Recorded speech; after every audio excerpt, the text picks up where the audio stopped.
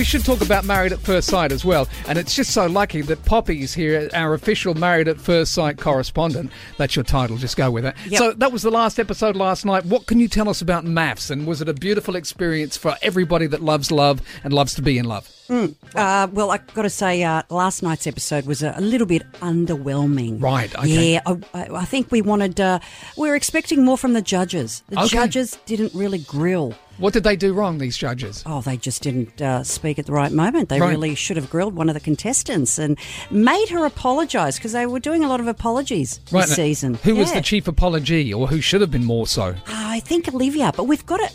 I've seen a couple just in the corridors this morning. Oh, what, a couple of MAFS? Yes. Well, we should have probably got them in and have a chat. Well, I could just run down I'll there get one and of the 17 someone. producers that work on this show to go in there. So, in conclusion then, all things MAFS, was it a good season comparable to other seasons? Yes, it was brilliant. Right. I'd say every year it gets even nastier, and I think people like nasty. And who was the standout person for MAFS for this year for you, do you think? Okay, there was two, because they were arguing against each other. There was Olivia. Yep.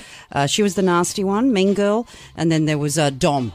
Dom. Yeah. Dom Perignon, his nickname is. Apparently he was a fizzer. Is that right? Yeah. Yeah, right. Something like that. Okay, yeah. So then who do we thank for this, for MAFS? I mean, the channel, obviously. Channel 9. Oh, that's what I meant, of course. MAFS on Channel 9, will it be back next year and later on? Because I certainly hope so, because the people are loving it. Oh, they are. Yeah, If people want to find love, that's the only place to go, I suppose. Well, I love love and people who love to be in love. Hence the reason I watch MAFS on Channel 9, and I will do when it gets back. Thank you, Poppy, and I'll see you after 9.